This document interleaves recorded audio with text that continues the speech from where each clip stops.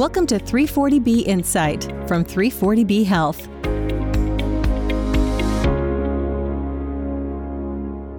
Hello from Washington, D.C., and welcome back to 340B Insight, the podcast about the 340B drug pricing program. I'm your host, David Glendinning, with 340B Health. Our guest for this episode is Mark Capuano with New York City Health and Hospitals. Although we have referenced 340B audits numerous times on the podcast, we have not yet done a deeper dive into what that audit process looks like for a 340B hospital. The Health Resources and Services Administration audits 200 covered entities each year to ensure compliance with 340B rules, and it is one of the most important elements of the agency's oversight of 340B. We wanted to speak with someone who has significant experience with 340B audits to find out how they work. Mark is the Senior Director of the Corporate Pharmacy 340B Program and Supply Chain Services at New York City Health and Hospitals. He was one of the experts who spoke about 340B audit readiness during the workshop preceding the 340B Coalition Winter Conference in San Diego. We sat down with Mark after the workshop to get an audit primer for our listeners. Here's that conversation. I am here with Mark Capuano with New York City Health and Hospitals. We're here at the exhibit hall at the 2024 340B Coalition Winter Conference in San Diego. Mark, thank you very much for being here and welcome to 340B Insight. Thank you, David. Really appreciate you having me here. Tell us a little bit, if you could, about New York City Health and Hospitals and the patients you serve.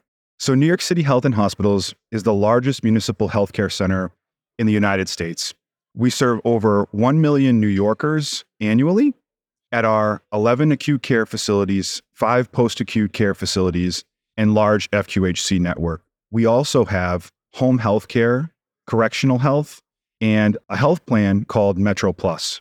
The mission at New York City Health and Hospitals is really to provide high-quality healthcare services regardless of a patient's ability to pay.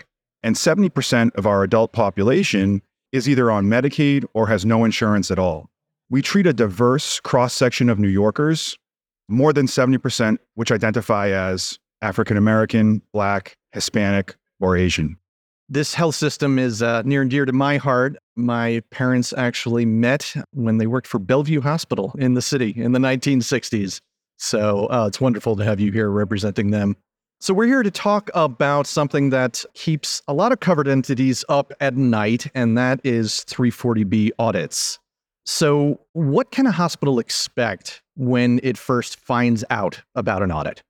When a hospital first receives an official HRSA audit notice from the Bazell Group, this is really the first contact that the organization is going to get, and it will typically go to the authorizing official or primary contact.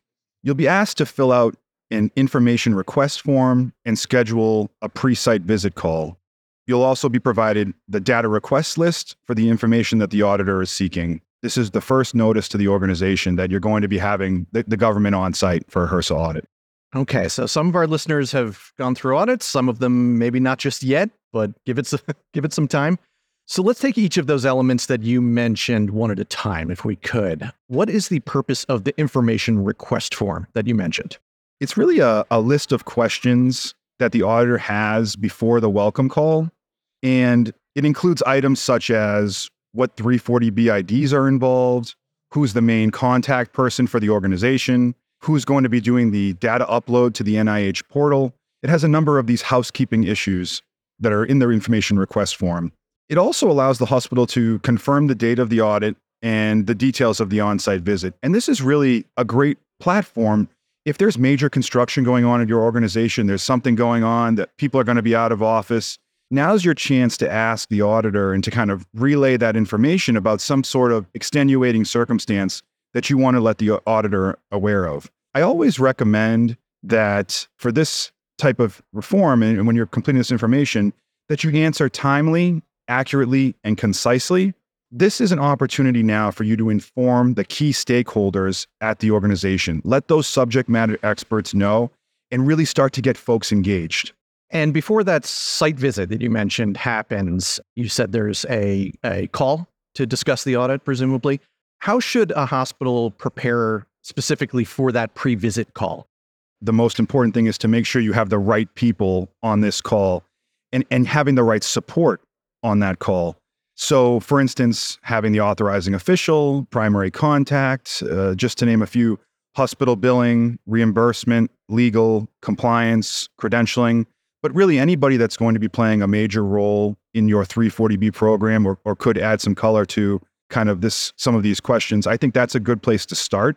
Also, you're going to want to be ready with necessary background information about your 340B program and about the pharmacy operations, and be prepared to answer questions and provide follow-up if needed. So if there's a question that you're unable to answer at that time, that's okay. You can get back to the auditor. It's not like everything has to come out during this one call. You'll have the opportunity to provide that information. One last piece that I would also add is the auditor may be coming from a completely different part of the country.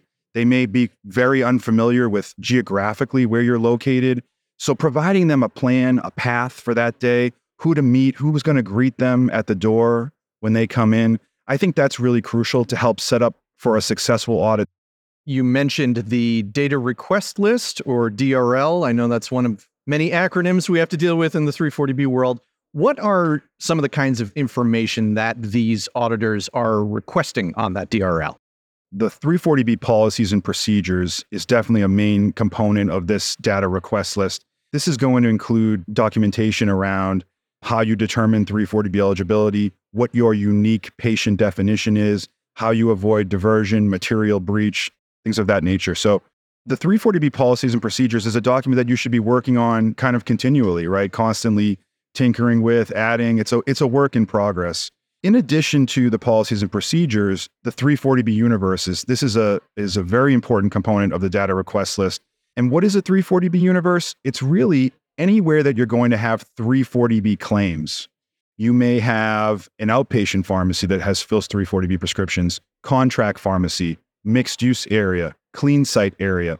All of these type of areas where there's going to be 340B claims, those are going to make up your 340B universes. And those are going to be where the auditor pulls from the sample. In addition to the universes, you're going to be requested for provider listings, so NPIs, and that'll be important to stay close with credentialing, purchasing documentation, in-house pharmacy documentation, contract pharmacy documentation. So we're talking about pharmacy service agreements and all the amendments that go along with them. Also, Medicaid fee-for-service billing documentation to ensure there are no duplicate discounts. And if you're billing out-of-state Medicaid, you'll be required to submit claims, examples of those claims as well. And the final component, if this is a re-audit, you will also be asked to submit even more documentation, especially if this re-audit was for a previous audit that had significant findings. So you may be asked to have the previous cap and what was involved with manufacturer repayments. So gathering all of that information will be labor intensive, but it's something you can do in preparation if you know you're having a re-audit. A lot of paper to wrangle, it sounds like. I know the site visit itself, very important element of the whole audit process. So what should a hospital do to prepare for that on-site visit? Yeah, once you find out that you're having the audit, I think it's a great idea to start securing the conference room, securing the space that you need to have a successful day. And in addition to securing the space, you're also going to want to have IT make sure that the room is set up for success. So do you have a conference line? Do you have computers? Do you have all of the IT needs that you're going to have, making sure that there's room for key stakeholders to come in and out? You're really going to want to make sure you have the space part down. Also, 3 days before the audit, you're going to get the audit samples from the auditor. At this point, now you're going to start digging into those samples, finding out if the 340B eligibility around those samples, developing that narrative and story so that you understand each of those claims and you can move seamlessly through them with the auditor. The last part would be to visit key areas of the hospital and the pharmacy that the auditor is going to be going through. So meeting with those folks beforehand, letting them know and asking them some preparatory questions so that they can be prepared. Also, somebody having a contingency plan in place, right? Somebody may call out sick that day and the person you were expecting to do some of the heavy lifting may not be available. So having a backup, I think, is a great idea and a great process to have in place. So hopefully a hospital has prepared as much as possible for that site visit. When it comes to that big day, what can a hospital expect to happen? Yeah, so the auditor will come on site. They'll start tracing those samples to see the journey of a 340B drug to a patient. He or she will dig into those samples and go through them. And you're going to want to have all of the key stakeholders available at some point during that day in case there are additional questions. Also, the auditor will assess whether you are following your PMP and how closely and accurately your PMP matches to the operations of your program. This sounds to me like a lot might be at stake, and there's much to think about. How stressful can the whole process be for a hospital and the 340B staff there when they receive the audit notice? It can be very stressful. It's a big deal. It's a major deal for the organization to have the government come on site for a HRSA audit. And what I would say, the best thing you can do is to reframe this. You want to take this as a great opportunity to showcase all of the good work, all of the great things you do to stay compliant all year long, and take that and showcase that to the auditor in addition to completing all of these tasks that we've talked about. But really reframing it, and you have an opportunity here to really hit it out of the park and to do a great job for your organization, for your patients, and to showcase that to the HRSA auditor. It's very difficult to have an audit without any findings. So just understand that it's a possibility. You could very well have a finding, and that's okay. You'll work through it, and it won't be the end of the world. I really like that philosophy you mentioned about showcasing all the good work you're doing in the 340B space. And let's discuss that possibility you talked about with the findings. So obviously a hospital hopes it never happens, but it probably will if you do this long enough. What happens if a hospital receives findings? What happens after that point? Yeah, great question. If a hospital does have a finding, they will have to implement and complete a corrective action plan.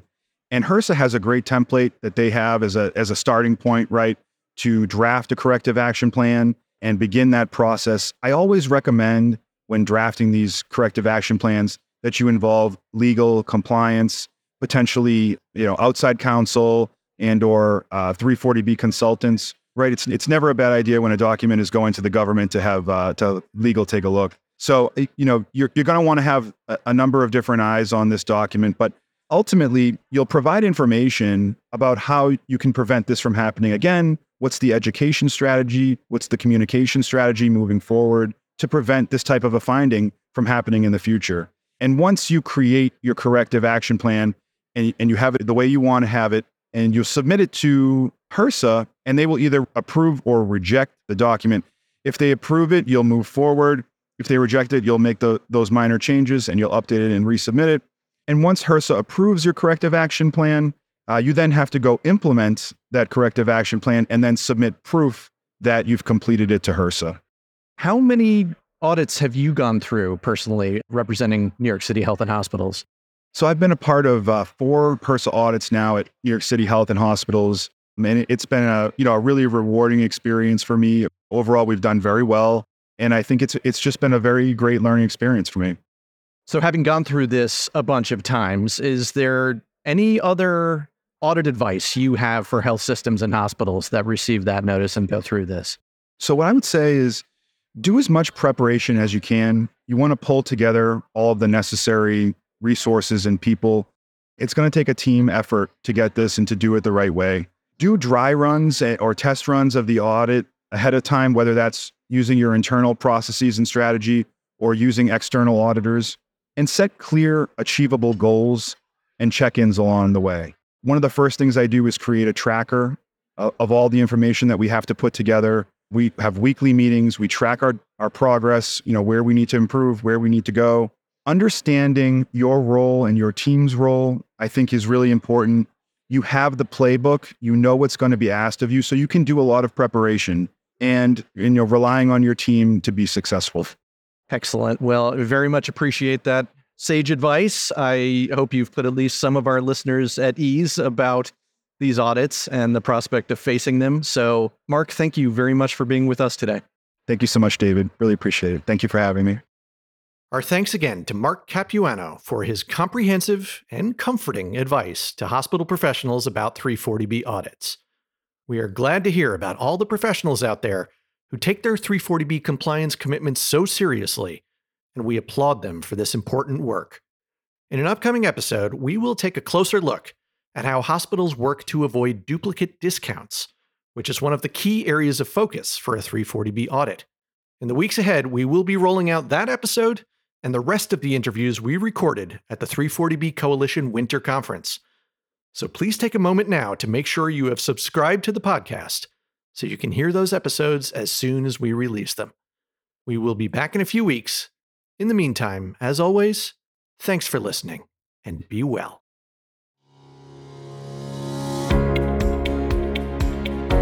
Thanks for listening to 340B Insight. Subscribe and rate us on Apple Podcasts, Google Play, Spotify, or wherever you listen to podcasts. For more information, visit our website at 340bpodcast.org. You can also follow us on Twitter at 340B Health and submit a question or idea to the show by emailing us at podcast@340bhealth.org.